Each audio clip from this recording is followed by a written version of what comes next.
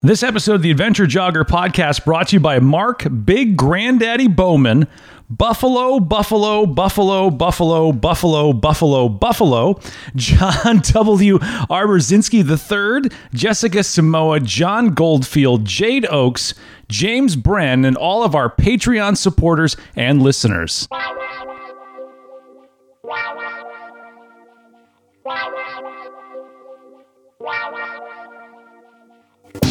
The Adventure Jogger, a podcast about trail and ultra running. Meet fascinating runners from the front, middle, and back of the pack, sharing inspiring and funny stories about life and running. Running should be fun, and so should running podcasts. I'm your host, Ryan Pluckelman, and this is The Adventure Jogger. Welcome to another episode of The Adventure Jogger. Filling in for Jeff Stafford as co-host on this episode is my wife, Christina. Welcome. Hello, everybody. Were you excited about this? I was so excited. You got to get better at acting because you don't sound excited at all. But you should be excited because we have a great episode lined up for you tonight. The Badwater 135. It's a race through the desert. It's miserable. It's hot. It's one of the toughest foot races on planet Earth. And there was some controversy at this year's Badwater. Now, if you are a regular... I heard a little bit about that. Yeah, this is big controversy. If you're a regular listener of the Adventure Jogger, you know that we never shy away from controversy. We're going to address that controversy tonight. Photographic evidence exists of Harvey Lewis. After finishing Badwater, he finished fourth overall, wearing his sponsor shirt, and next to him was his fiancée, Kelly ODell, who also finished the Badwater race. She was not wearing a Harvey sponsor shirt. She was wearing an Adventure Jogger shirt. So I saw the picture. The controversy. You look good in that shirt. All over the internet, people asking, wait a minute, is Kelly ODell a member of the Adventure Jogger race team? We're going to tackle that controversy and more on this episode of The Adventure Jogger. Welcome back to Kelly ODell. Welcome, Kelly. I love it. Thank you. Thank you so much for having me. I'm excited. Well, I know when we interviewed Harvey, your fiance, you kind of popped up in the background a couple of times, and then we had a great discussion with you about, lots of things. I think people learned a lot about Harvey and a lot about you, and I thought, well, she's running Badwater. We got to get back together when the race is over and see how this race went for you, because this is a race that you have spent a lot of time around. This is the race where you got engaged to Harvey. This is a big race for you, and this is the first time you actually towed the line as a competitor in the race. Yeah. So it was. I've been out there. I think this was my 7th year being out to Badwater. I've always been out there either as like crew or support. And every year, and it was amazing. It's just amazing to be out there. Death Valley is a beautiful place, and we would leave every year after the race, and I always kind of did this whole reflection piece, like I run ultras, like there's this amazing race here. Am I ready to start working towards, putting an application together to apply for it? And I was always very happy that I always came back with that answer of no. So it was like, okay, no, you're just not, I didn't have the interest. And, I don't know, it was a couple of years ago, 3 years ago, kind of went through that whole reflection piece again, leaving the desert, and all of a sudden, like, I answered myself, yeah, I think I'm ready. And I'm like, oh my God, So at that moment, that's kind of when I started putting the ball in motion of, getting the races that I needed to get and applying. Let's be honest. I don't think anybody looks at Badwater, looks at finishers, looks at photos from the race and goes, that looks like a hell of a lot of fun. This is going to be the best time of my life. And it sounds like for a good chunk of years, you had the attitude of, well, I guess I got to be here to support people, and this is a beautiful area, but what a miserable race. What was the shift for you that made you go like, okay, you know what? I'm switching gears here. I can't just be a spectator anymore. Yeah. I no longer look at this as a miserable experience. I need to have this experience for myself. Yeah. And there really was a couple things that happened in that year that I kind of thought I think I'm ready to start working towards this.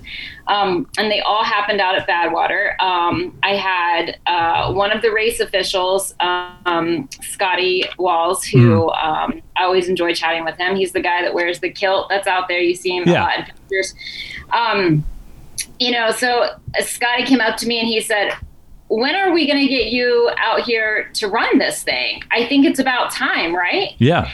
And for a second, I was like, oh my gosh, this guy actually thinks I can run this.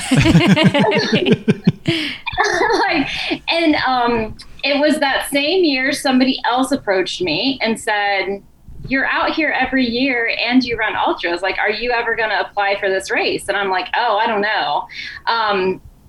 So it was like, I think it was that. It was like people actually believe. I think they believed that I could do it, and that's when I was like, these people think I can do it, So that's really what it was. It was like, hey, if these people think I can do it, then they believe in me. So peer pressure. Yeah. Positive peer pressure in a way. Peer pressure. So you're engaged to a guy who's won Badwater, amongst other things. I mean, we could go into your fiance's resume, but this is not an episode about your fiance. But what did he say when you told him, like, you know what, I've crewed you enough. We've got engaged here, but it's my turn to lace up the shoes and run Badwater. Yeah. He was super excited and super supportive. He was like, yeah, I think this is, and he's never been one to be like, you should do this, you should do this, you should do this. We didn't go out to Badwater every year, and he was never asking me, like, when are you going to do this? When are you going to do this?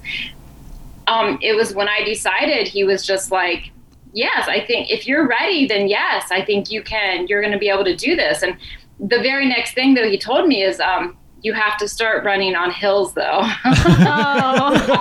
That would be a deal breaker. I am a very, I like flat road. I do. Nice. I just feel like I'm a better runner on flat road. I feel like I'm more efficient on flat road. But that's just because my hill muscles have never really been developed. So, that was his thing. He said, you have to start running hills once a week. And I said, okay, I can do that. So your normal routes of running, are they, you pick the flattest parts of Ohio to run in? You guys are outside of Cincinnati, I believe, right? I'm actually in Circleville, which is south of Columbus. So Harvey and I, we live about an hour and 45 minutes apart. So he actually is surrounded by a lot of hills. Cincinnati is a very hilly region. I'm a very rural farm area. So it's farm fields, flat land for miles and miles. Well, what's going to happen when you guys tie the knot? Are you going to find a place in between to live, or what's going to happen? I know a lot of people ask that question, and we really are just kind of like, everything works so well how it is now. Right. So I don't know. We don't know. It's going to be a battle. Who's going to win? Is it going to be Hilly Harvey, or is it going to be flat roads Kelly? Who's going to win out on this whole deal? Are you going to give up your flat roads for him? We're going to find out. But here's the neat thing for you, and the neat situation that you're in. If I decide to run Badwater, which I'm not saying I'm going to, because I am not a good hot runner. I run in the cold very well, and once it gets hot out, I'm miserable. But if I were to say to you, Christina, hey, I'm going to run Badwater, your reaction would be, I'm laughing. That's a lot. I don't know. But what if I said to you, well, how do you think I should train for Badwater?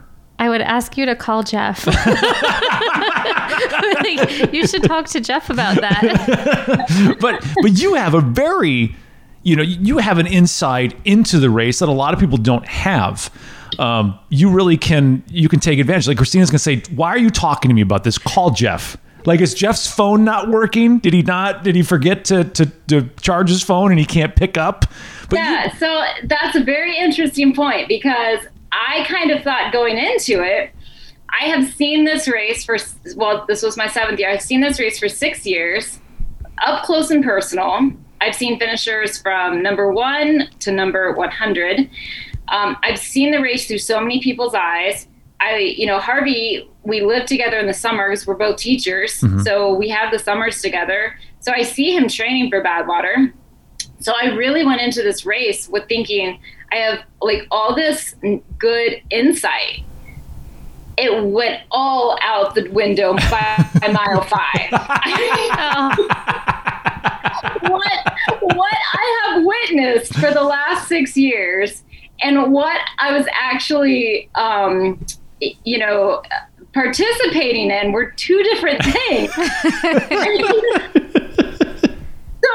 I felt like I had this huge advantage, I'm like, this is great. I've seen it. I know what I'm getting into. Like, that's what I kept telling myself. I know what I'm getting into. I've seen this so many times.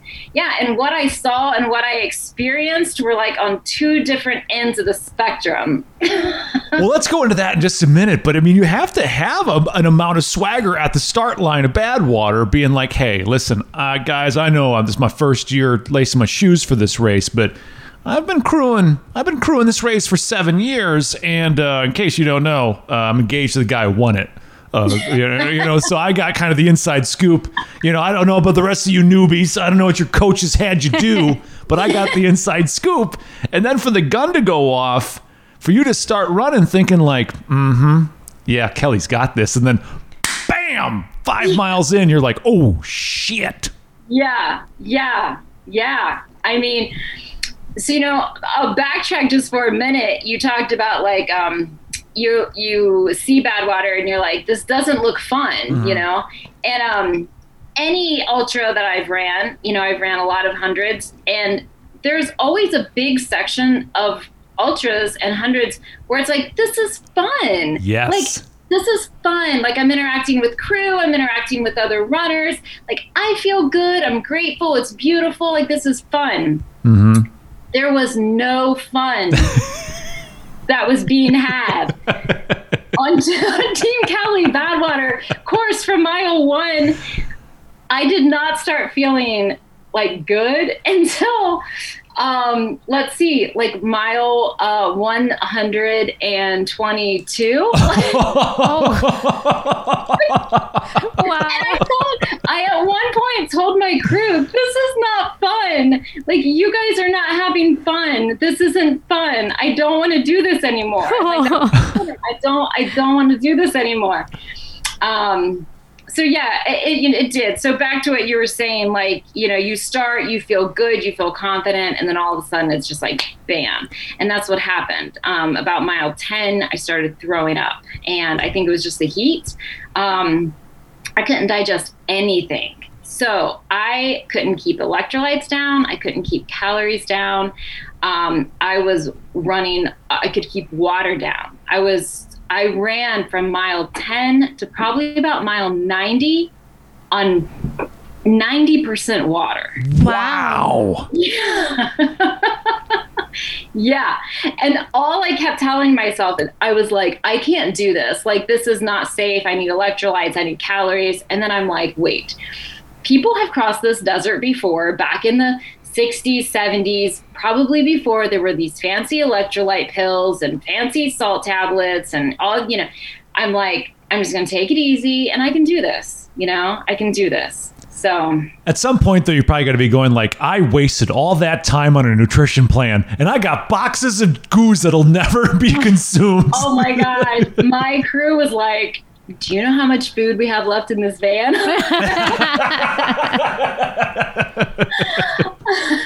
Well, I guess we don't need to go to eat for the next couple of days while we're in Lone Pine. But how do you, because, calories make such a huge difference in just how you feel. I mean, they always say, like, if you're starting to feel down, take a gel, and the sugar content, the calories of the gel will bring your attitude up quite a bit. Right. Generally, you get in a bad mood because you're not consuming enough calories.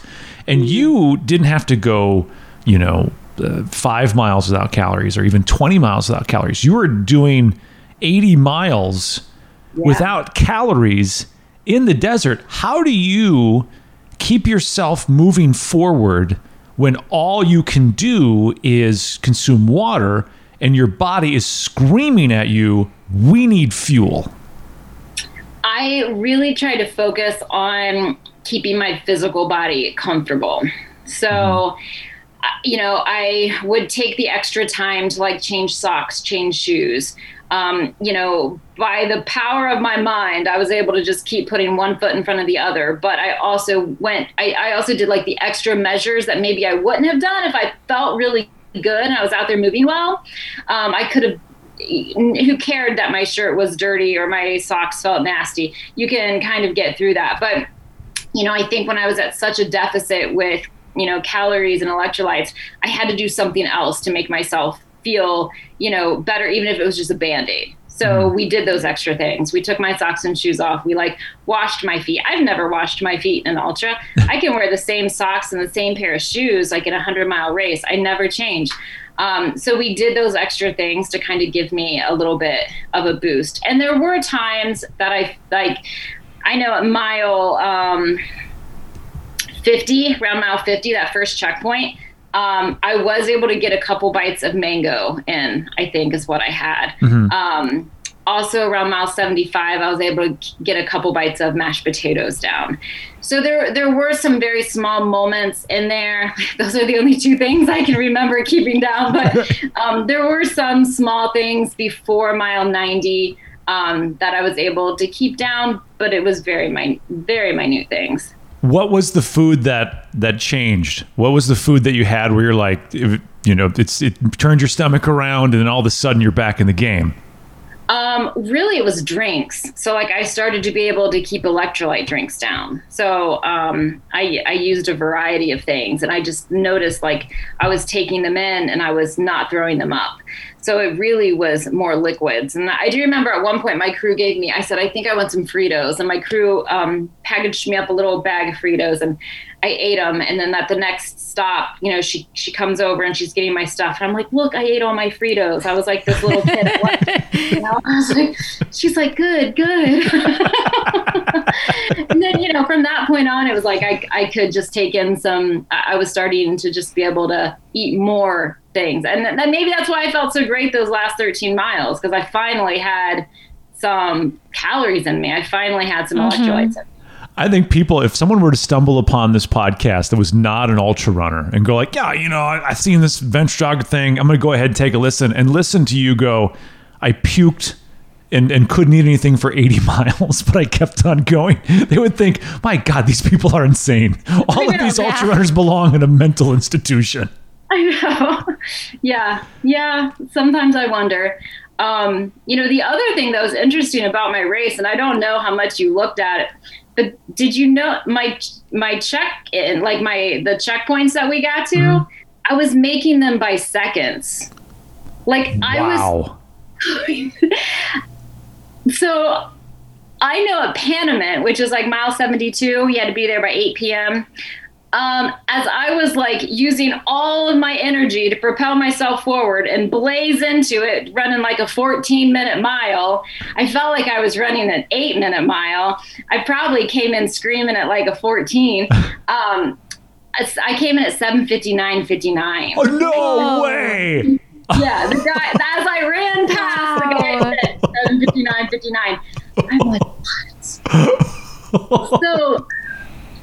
And that wasn't the first checkpoint that happened, though. It happened at mile 50. The first major checkpoint, I made it by about 30 seconds. Wow. So I was making every single checkpoint by seconds. And it was mile 90, mile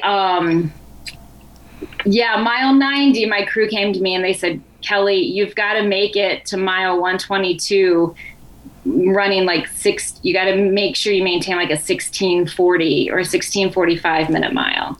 And I said, I can't do that.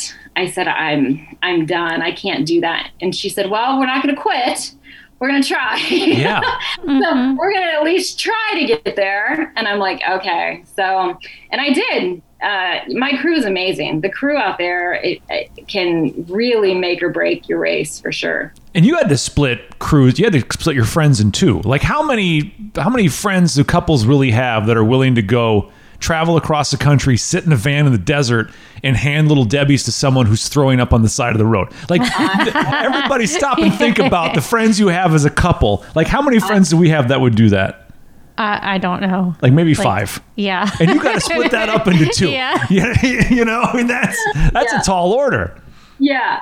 Yeah. I had a really amazing crew. They, it's, you know, when you pick a crew, it's really important. I just think there's a couple things, and this is something I have learned from Harvey. I think it's really important that you have somebody on your team that has experience and knowledge about Badwater, not just ultras, but Badwater specifically. So, you know, I just had these categories that I wanted to meet, and I feel like I chose every single person to meet these categories, and they did amazing. They were amazing. So did you get first pick then for your crew of your friends? Well, there was some trading. There was a draft. There was the Badwater draft. There were times when I was like, Harvey, I may need to take so and so, but I'll trade you. You know, we didn't. We ended up not having to trade or not having to like make a deal. But there were discussions at one point on. Yes. You're like, listen, Harvey, I'm going to give you 5 packages of Spring Energy gels. And a so-and-so buff if I can, and so-and-so in my crew if I can trade you for so-and-so. Like there's like this wheeling and dealing free agent NFL time. Yeah, there was those conversations happening at one point. Yeah. The funniest question that I got asked is when people found out I was running Badwater is they're like, oh, is Harvey going to crew for you? I'm like, no way. No way. You know, for one thing, he really loves it out there, and he's not. I don't think he'll give up his opportunity to run every year that he continues to get invited back. I think he'll take that invitation always. But yeah, no, Harvey was not on my list of crew members to choose from. Okay, hold on. Hold on. We're gonna pause real quick because there's a reason behind that, Kelly. There's a whole lot of people listening right now that would say, if I had the option to have Harvey Lewis on my crew at a race, Harvey, who's turning into one of the greatest ultra runners of this decade, people would kill to have Harvey on their crew. And here you are saying, I, Kelly ODell, do not want Harvey Lewis on my crew. Why do you not want Harvey Lewis on your crew? He is, he's a little too lackadaisical for me in that environment. When Harvey races, Harvey does not crew like he races. There's if Harvey crewed like he races, I would want that guy on my crew. Harvey, if he's crewing, he's napping, he's eating snacks, he's talking to strangers that aren't even affiliated with the race. He may go out for a run when I mean that's him. I mean, my God. Harvey Lewis is the worst crew member ever in the history of ultra running. He has crewed me twice. Yeah, he has crewed me twice. Has he paced you ever? Not much. Not much. Okay. Because I think maybe if he's a pacer, he'd be wandering all over the place, getting lost, talking to people, stopping and taking a nap. Yeah. And, you know, I think a lot of it, though, comes from like, and I know husband and wife teams that crew together, you know, they crew each other, they pace each other, and it's wonderful. I think for me and my personality, I think we tend to let our guards down for the people that we love the most. Right. So it's very easy. And we have found this out the hard way. And this goes both ways. There's been times when he's been in a bad place in a race. And if I'm around, it's 10 times worse. So his crew is like, you need to go. Like, you need to go get in a tent or a porta potty or something. Like, you need to hide because I think I would be the same way. So, like, if he's crewing me and I'm in a bad place, I think you could see tears. I might be like, I'm done. I don't want to do, Right. So I'm kind of protected, I think, of that too. I know that, like, with him around, I may fall apart a little sooner. But isn't that great, though, to have a relationship, Kelly, where you guys know the strengths that you have and the weaknesses you have, and you can respect each other in those ways, and you know that you're not compatible in every single avenue, right? Like I'm sure you would love, badass Harvey Lewis as your crew member, like, get these, I'm going to lube up your feet and get these things in there. You'd want that, but he can't provide that, and that's okay. Yeah. Yeah. Yeah, 100%. Yeah. And not being able to, and knowing that, listen, when the shit hits the fan, and it will, don't be around. It's like, being that honest and open with each other, and not being like upset about, like, I don't want to hurt his feelings. That says something. Yeah, definitely. And we just experienced that at Long Haul 100 down in Florida in January. I was probably like mile 85, 86. Torrential downpour. I've never, in all years of running, I've never ran in that hard of rain before. I could only see like right in front, like literally right in front of my face. But I was at mile 86, and it's like, put your head down, just get through it. But I noticed when I came back through like our aid station, like where my aid was, the guy that was crewing for me, Harvey, had been there like just 2 miles prior, and now he was gone. And I did for a second wonder, like, well, where's he at? And then it clicked. I'm like, you know what? He knows that I'm dealing with a really hard situation right now, and he's dipped out, and that's exactly what he needed to do. So that is very cool, and I think not a lot of people have that. I think some people would be very like, oh, I'll be upset if I'm not around. To be able to say those things and to know those things is pretty awesome. The benefit of having two school teachers on this podcast, it can kind of, maybe we can expand on this next question. But do you think, Kelly, your experience of being a teacher fuels your strength in ultras? My experience being a teacher, does it fuel my strength in ultras? I almost think it's like vice versa. I almost feel like the strength I pull from ultras like really help me in the classroom. But I think it works both ways. Definitely. I coach cross country also. So, I feel like my running, my cross country kids sometimes have a hard time understanding that type of running that I do. Some of them get it, some of them don't. They're all about speed. So, when they hear that I ran 100 miles, they're like, oh yeah, what's your pace? Yeah. There are kids that are used to running, 6-minute miles, 6:30s. So when I'm like, I just say around like a 12 or a 13, they're like, oh. Is it possible to run that slow? Right. It's hard for them. Is that walking? Right. Yeah, they're like, are you walking that? Like, I can walk it. No, you really can't. But so I definitely think things from teaching translates into the running world and vice versa. And I say this being the spouse of a teacher and someone that's got to sleep within a foot of the person next to me tonight. Uh-oh. So I say this with all respect. I think teaching is truly one of those really incredibly rewarding professions, but it's also incredibly difficult because there's a lot of barriers put up in front of you by people that may or may not know exactly what they're doing. And you get these roadblocks along the way. They don't really make it easy for you. And it is a very stressful job. Reversing that, you said that you pull things from ultra running into the classroom. You got to be thinking: is it during those hard times when you're stressed out, when there's a million things going on, when you're having issues? Is it, I can run 100 miles, I can handle this? Did you ever pull that in?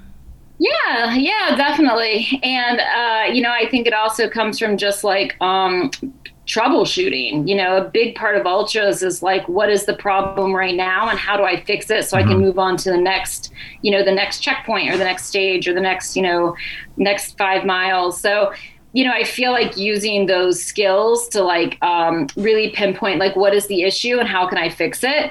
I find myself using that in the classroom a lot. Like, you run into a situation, you run into a roadblock. Okay, you've got, 25 kids sitting here and you got to try to figure out how to fix the problem. So you immediately, what is the problem? How can I fix it? And how can we move on? So I feel like that's used in ultras, at least for myself, all of the time. What about you, sweetheart? Does running make you a better teacher? I have to run because it's so stressful. Like teaching, yeah. It's stressful. It can be hard. So running is a nice way for me to get together with my friends. It's relaxing. It's fun. You're not thinking about times tables and calling parents and what have you. Right. Kelly, what grade do you teach and what subject? High school. So ninth through 12th. Okay. And what class do you teach? Computer science. Okay. And I teach some financial literacy and some like college and career planning courses. Okay. All right. So we have a middle school math teacher. Yeah. We have a computer science teacher in high school. Yeah. Of the two of you, which one is more likely to have penises drawn on the desks in your classroom in Sharpie by students? It's happened to me. So that's why it's the question. Yeah. I'm going to say that's probably middle school. It's good to know they grow up.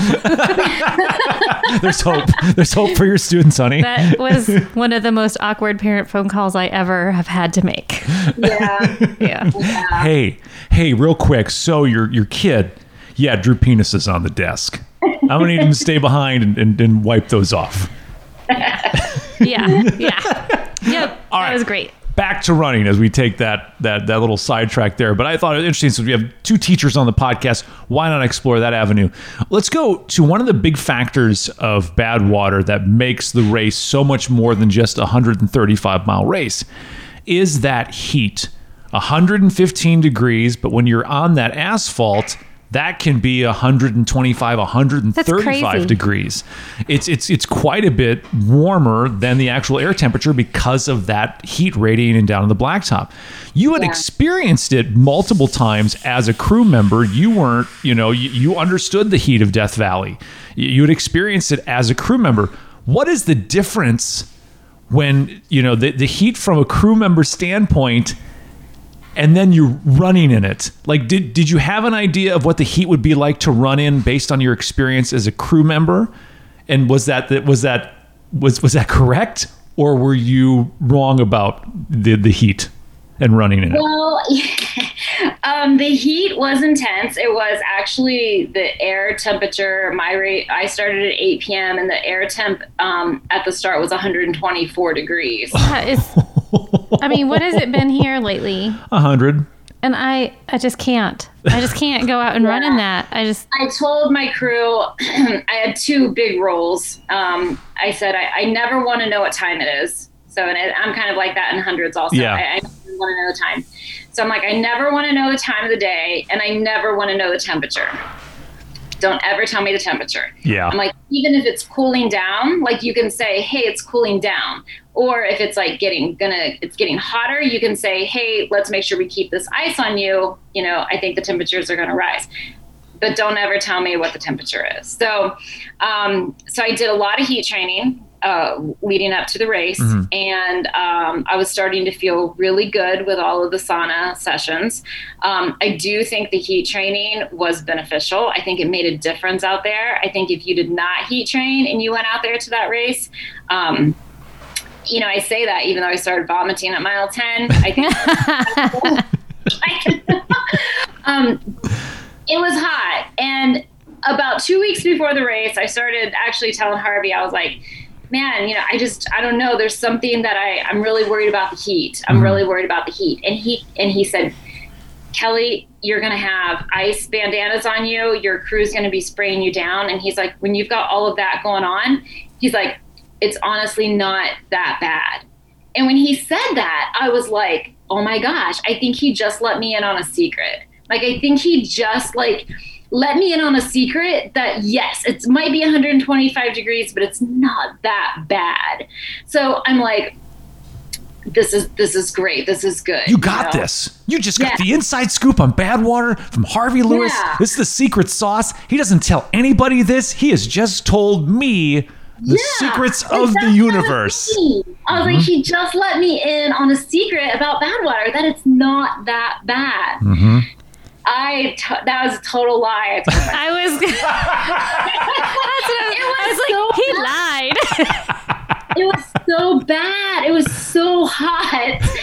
And, I've been out there, so I felt it. I know what it feels like. And the wind was so bad. I mean, and I've always, for years, I explain it as like, you open up that oven door and you get that blast. Yes. Of Mm-hmm. It's just it's like like that. a hairdryer is blowing on you. It's just like that nonstop. And there's no respite. There's no shade. There's nothing to even sit on. There's no log. There's no sidewalk. There's no, parking blocks. There's nothing.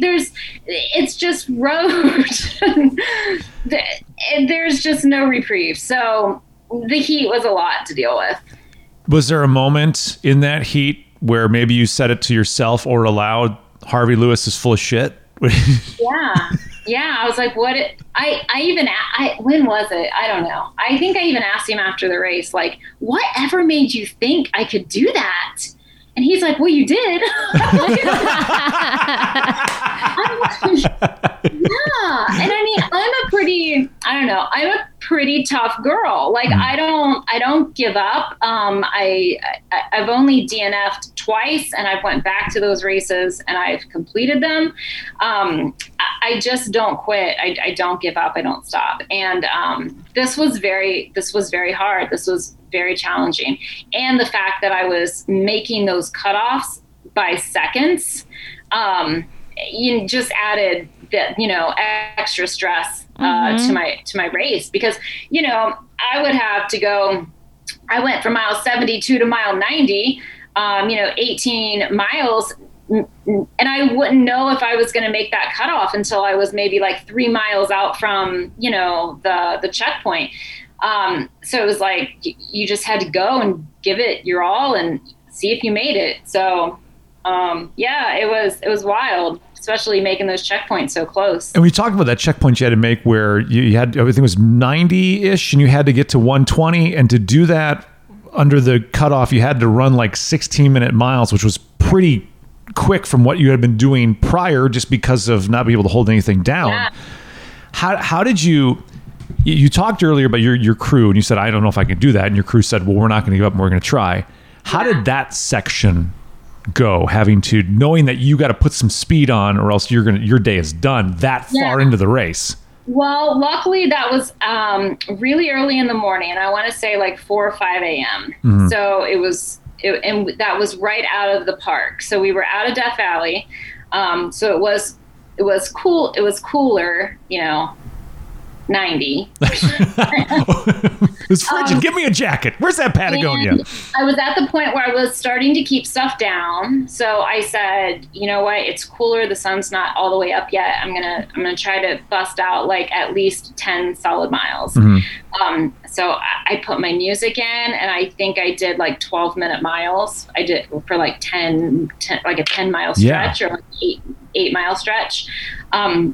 Which really helped me bank some time, because then I knew when the sun came up and it was just like blazing down on me, that pace was going to slow back up to that 16, 17, minute mile. And it might be more like a shuffle. I had 3 paces. I taught my crew, whoever was crewing or whoever was pacing me, I would say, this is the trot. I mean, the stuff you say when you're out there, it's like so ridiculous. I'm like, okay, this is what I do when I trot. And then I'm like showing her the trot. And I'm like, and this is called the walk. And then I would show her the trot. And then I'm like, and this is the shuffle. And then I would do the I'm like, okay, these are my 3, paces that I switch back and forth. They probably all look the same too. There probably was no variance. Yeah. So you get to that checkpoint though, and and the final checkpoint. Did you say 120? Well, we had to get through 1:22. Okay. And I can't even remember what the suggested time to get up the mountain was, like 5 to 6 hours. So they really wanted you through that 1:22 checkpoint to give you a good 5 to 6 hours up that mountain. I think I got up that mountain I can't even remember. It was faster than Harvey. Can you believe that? Wow. What? Yeah. Wow. Maybe you need to give him some advice this next race that isn't true. You should give him some advice for his next race that isn't true. You've earned that. I think I got up in 4.5 hours of that mountain. Yeah. And I think it took him about 5. He was in 4th place. There was nobody close to him. I think he was taking his time getting up, resting, taking naps. But yeah, so I kind of like that I did it faster than Got to rub that in a little bit. Oh, yeah. You know, you're like, hey, listen, Slowpoke. So all that hill training I was doing. exactly, that's what it was. You approach that finish line. You know this thing is going to happen. You've dealt with 90 plus miles of not being able to keep any significant food down, making cutoffs by a second, like with a second to spare, all of that. And then you're approaching the finish line. What was it like for you with all of your history at that race, all of those years that you have crewed that race, getting engaged at that race, having the question pop to you at the finish line of that race? What was it like for you running that race to approach that finish line that has so much history with you at it? It was really surreal. It was just one of those moments where, like, I can't even believe that this is happening. I went through that whole race with doubt, not even knowing if I was going to make cutoffs, really starting to think I'm not gonna finish this. So I remember it was like those last 2.5 miles, just really, focusing on, like, my crew was like out dancing and like they were playing music and like we were like it was just like this moment of, and Wendy, who was on my crew, at one point in the race, I just said, none of this is fun. Like, this is not fun. Right. And she's like, I hope at some point in this race, you're going to have that moment of, like, it feels good and it feels natural and it's that fun moment. And that's when we had it. It was on that mountain, climbing to that finish. It's when I really let myself believe that I was going to finish that race. And that moment was very surreal for me.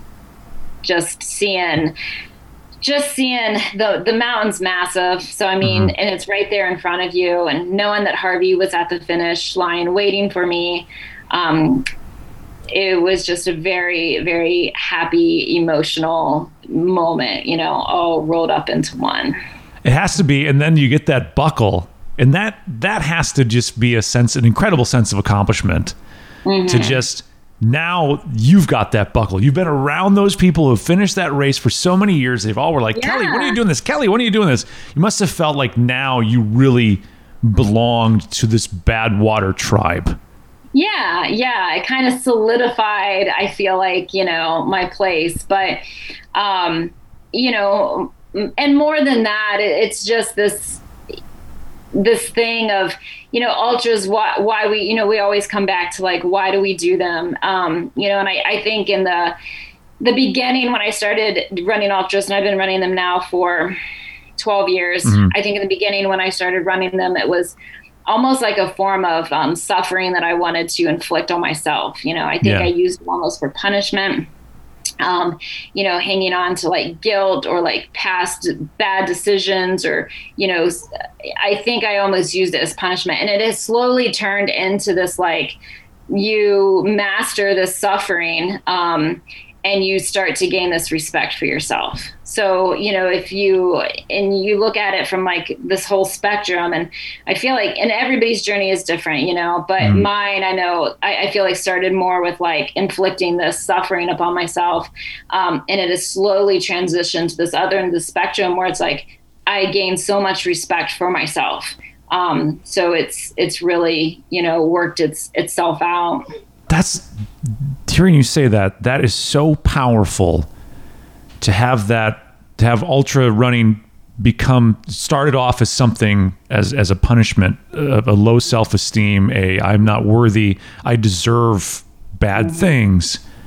And to have the very thing you use to punish yourself turn into the thing that you can use to build yourself up. You're a superhero.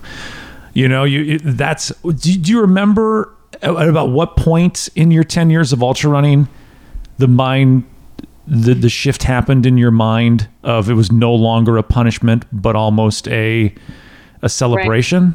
Yeah. I've been 12 years. I would say it's just really been in like the last 3 or 4 years. Mm.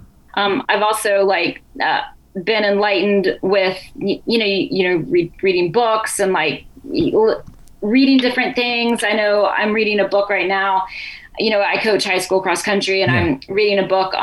It's called, what is that called? How Bad Do You Want It? And it's a book on endurance psychology. Mm-hmm. So I like to read these books. For one thing, I can translate them and to my high school kids, and then I pull stuff out of it too. And I think it was a combination of that book and another book that really made me. It was like a light switch, like you said, it went off, and it's like, oh my gosh, because, I kept struggling. I kept going back and forth. Why am I doing this to myself? I don't need the punishment. I don't need to suffer like this. I don't need to do this. But I keep doing it, and I keep going back, and I keep going back. And then I think, through the combination of experiences and those books, really just opened my mind to I'm using these now as building blocks for my life. It's kind of went full circle, and now it's with every race I finish, it's I gain a little bit more respect for myself. You wonder too if that, looking at the races that way and having the races, the ultras you do provide that for you, that's a more sustainable way of running. How long could you really have kept doing these things if you were just doing these things to punish yourself, right? Mm-hmm. Right. Yeah. That's so powerful. And I'm so glad you brought that up, because I'm sure you are not the only person. I'm hoping that maybe someone is listening right now going oh my God, I'm doing that. Yeah. Yeah. It was eye-opening for me when I finally saw it. I was I keep wondering, why am I doing this to myself? And then it's wait, I know why, because you, like I said, you continually gain respect for yourself, and that's addicting. That's a good feeling, if to like yourself and to be proud of yourself and to respect yourself. Those are great feelings that you want to continually, do over and over. Absolutely. Wow. Very powerful. Kelly, what an amazing story. And I'm sure now you've got that great Badwater buckle you can put on your belt, and then when your cross-country kids question any of your coaching advice, you can just tap on the buckle and say, you got one of these? Oh, you don't? Oh, then you need to go run. Yeah. I do have a dream of and I said with Badwater, it's a one and done. Mm-hmm. I'm one and done. So I think that was another thing that really continued to push me towards that finish, because I did not want to go back out there and do it again. For sure. Yeah. One and done. But I do have this dream that I'm I really would love to put together a crew of my alumni runners. Yes. I would love to take 4 of my runners, out there and throw them in a van and say, fill up my water bottles and give me food when I need it, and just let them go at it. It would be a lot of fun. And I think it would open the eyes of some of these high school athletes, these high school runners that, because we all run our last race at some point, and for some people it's high school, it's cross country's done, and they're okay, running's not a part of my life anymore. And to show them that running can be a very big part of your life, and it can be provided, that outlet can be provided in a community that is so incredible and so supportive and so welcoming that your running can change your life, and you can continue to do it. I mean, I think it would probably even make them more excited about running to be around something like Badwater. And that's one of my passions. It's really, teaching kids that running is something that they can do. It's not a season. It's not a sport. It's not, a high school thing or a college thing. Like it's one of the things I really want them to understand, that like running is something that you can do forever. As long as you want to. And you set different goals. I hear sometimes like high school and college kids, once they become adults, they really struggle with paces because they're like, when I was in high school, I ran, a 16 5K. And then they're in their 30s and they're running like 18-minute 5Ks or 19 5Ks. Right. They always get very hung up with these these times. And the thing about it is, it's like there's so many different ways of like goal setting when it comes to running. Right.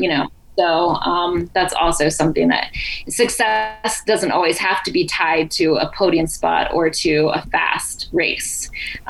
Success can be measured in 5Ks, 10Ks, ultra marathons, so many different ways. And that's one thing that I want them to always remember. Is there another thing when it comes to training, being a high school cross country coach? Are there things that you have your athletes do that maybe are inspired by ultra training? Yeah, I think the mental training. I know a lot of the mental work that I do with the kids, I feel like comes from my ultras. So yeah, I think I do pull things from there. Like we say mental work. I mean, what do you do? What are these lessons you're teaching the kids when it comes to mental toughness? We learn to accept the pain. It's coming. I'm a realist, So, I teach the kids, you don't toe the line thinking I've got this. The training's done. Like I'm going to go out here and blaze this 5K. I'm not going to have any issues at all. So, I teach them that pain is coming. Embrace the pain. You've got to be comfortable with it. Know it's only temporary. We use those kind of things, Yeah. So I think it's important that they know that it's coming. You're going to reach a point in the race where you're in so much pain, you want to stop or you want to slow down, or you just push a little harder and you keep going. So, it's important that high school kids understand that, and that they're not just running blindly in a 5K, and they hit that pain and they're like, your panic sets in, Yeah. What is it supposed to be like this? Right. Is there workouts you do to kind of simulate that, get them to the point of that misery, but in a way that they can push through it and go like, oh, there is another side to this?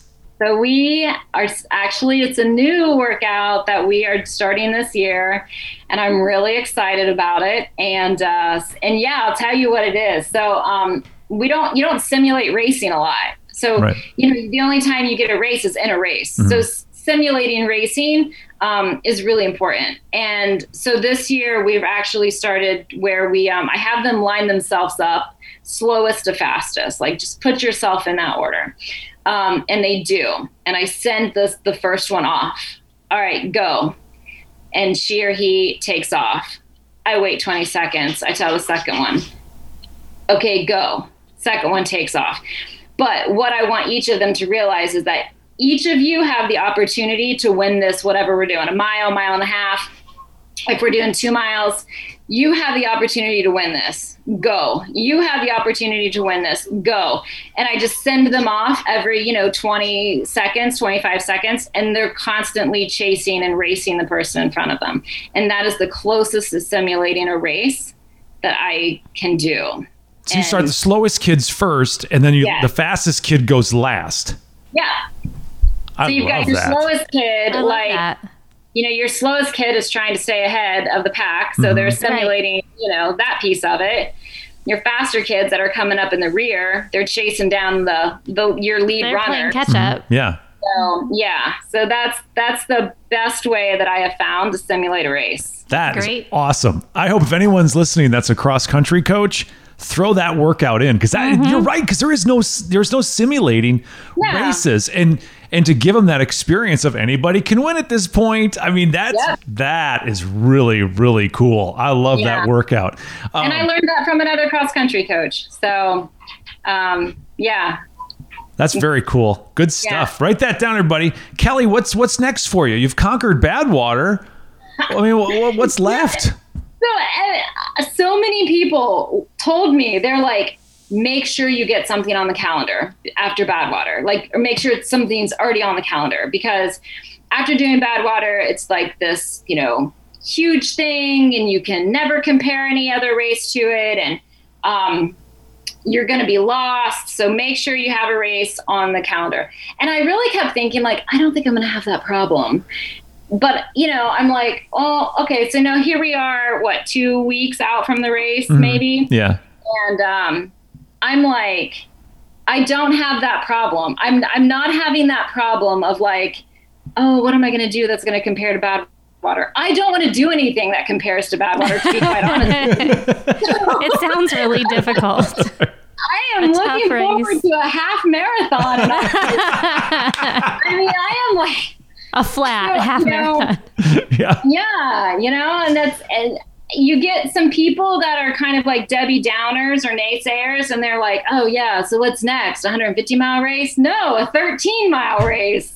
Kelly wants a half marathon back in the farm fields that she runs in. Those back country roads that are flat as a pancake. That's the one she wants. Yeah.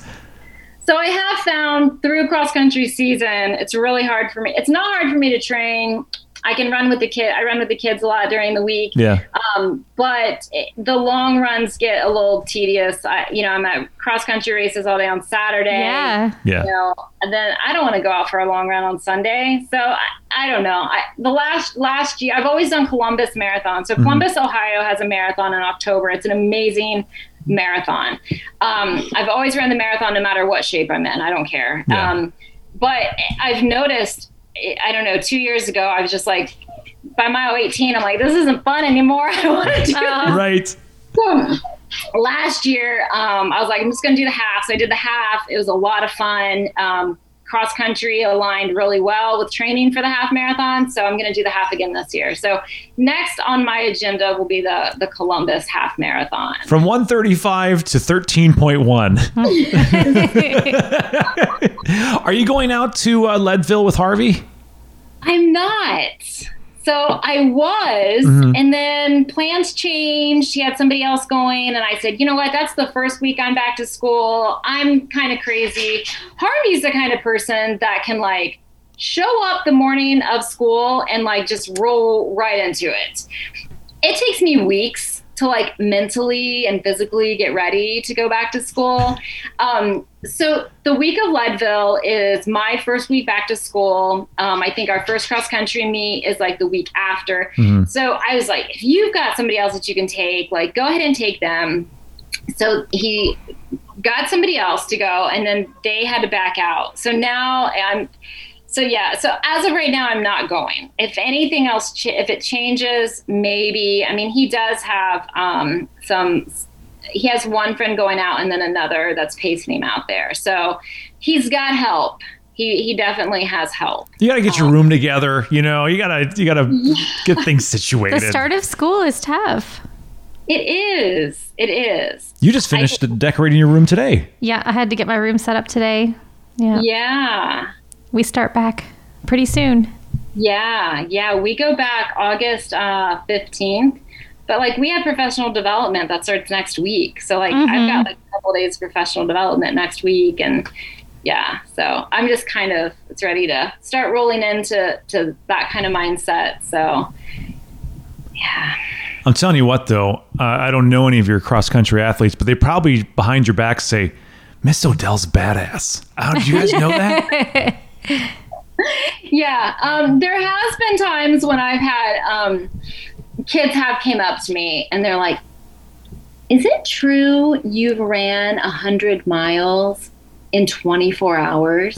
And I'm like, why, yes, it is. And they're like, man. That's awesome. And if you have casual jeans day at school, you can wear wear one of your buckles and show them off. Yeah. I'll tell you, one time for a 24-hour race, I had my kids write like notes or messages, to me on like note cards.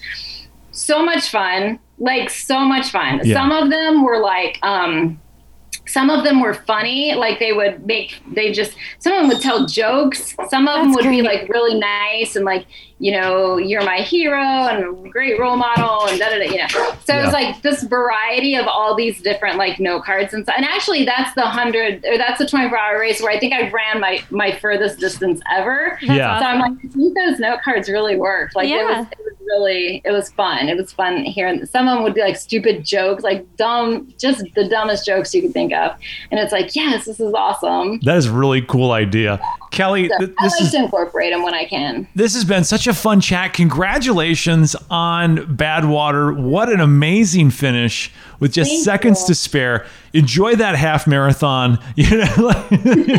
Like, wow, I got done quite a bit quicker than the last race that I did.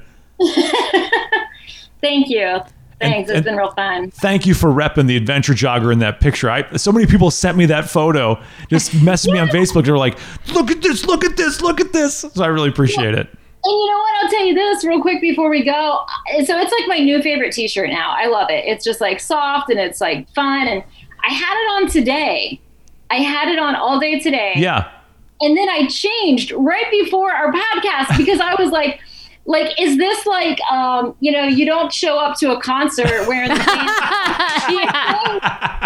That's great. I've never done a podcast. Maybe there's podcast etiquette. Maybe I do not show up to the podcast wearing the podcast. I love it. I love it. I changed. You wouldn't have been breaking any etiquette. I think you'd been cool. So I appreciate you. You rocked it all day. That's more than Christina has rocked today. I love my adventure jogger t-shirts. Yeah, sure I do. I really do appreciate it. By the way, adventurejogger.com. You can go there for back episodes, even listen to our interview with Harvey Lewis, where Kelly pops up in the background quite a bit. And we get quite possibly the most romantic proposal story ever, Harvey Lewis's proposal story, and his opening line, his pickup line. Oh, what was that? Well, you're going to have to listen to the podcast to find out.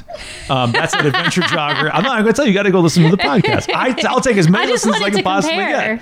Oh, you want to compare? Yeah. Okay, we're going to do, well, fine. Okay. We'll do this real quick. Okay. All right, so Harvey, you were at a 24-hour race, right? No, is it? Yeah. Okay. And he ran past you multiple times, and he finally got the nerve to talk to you. Oh, I remember hearing the story. Okay, and he said, what was his exact line? Do you remember?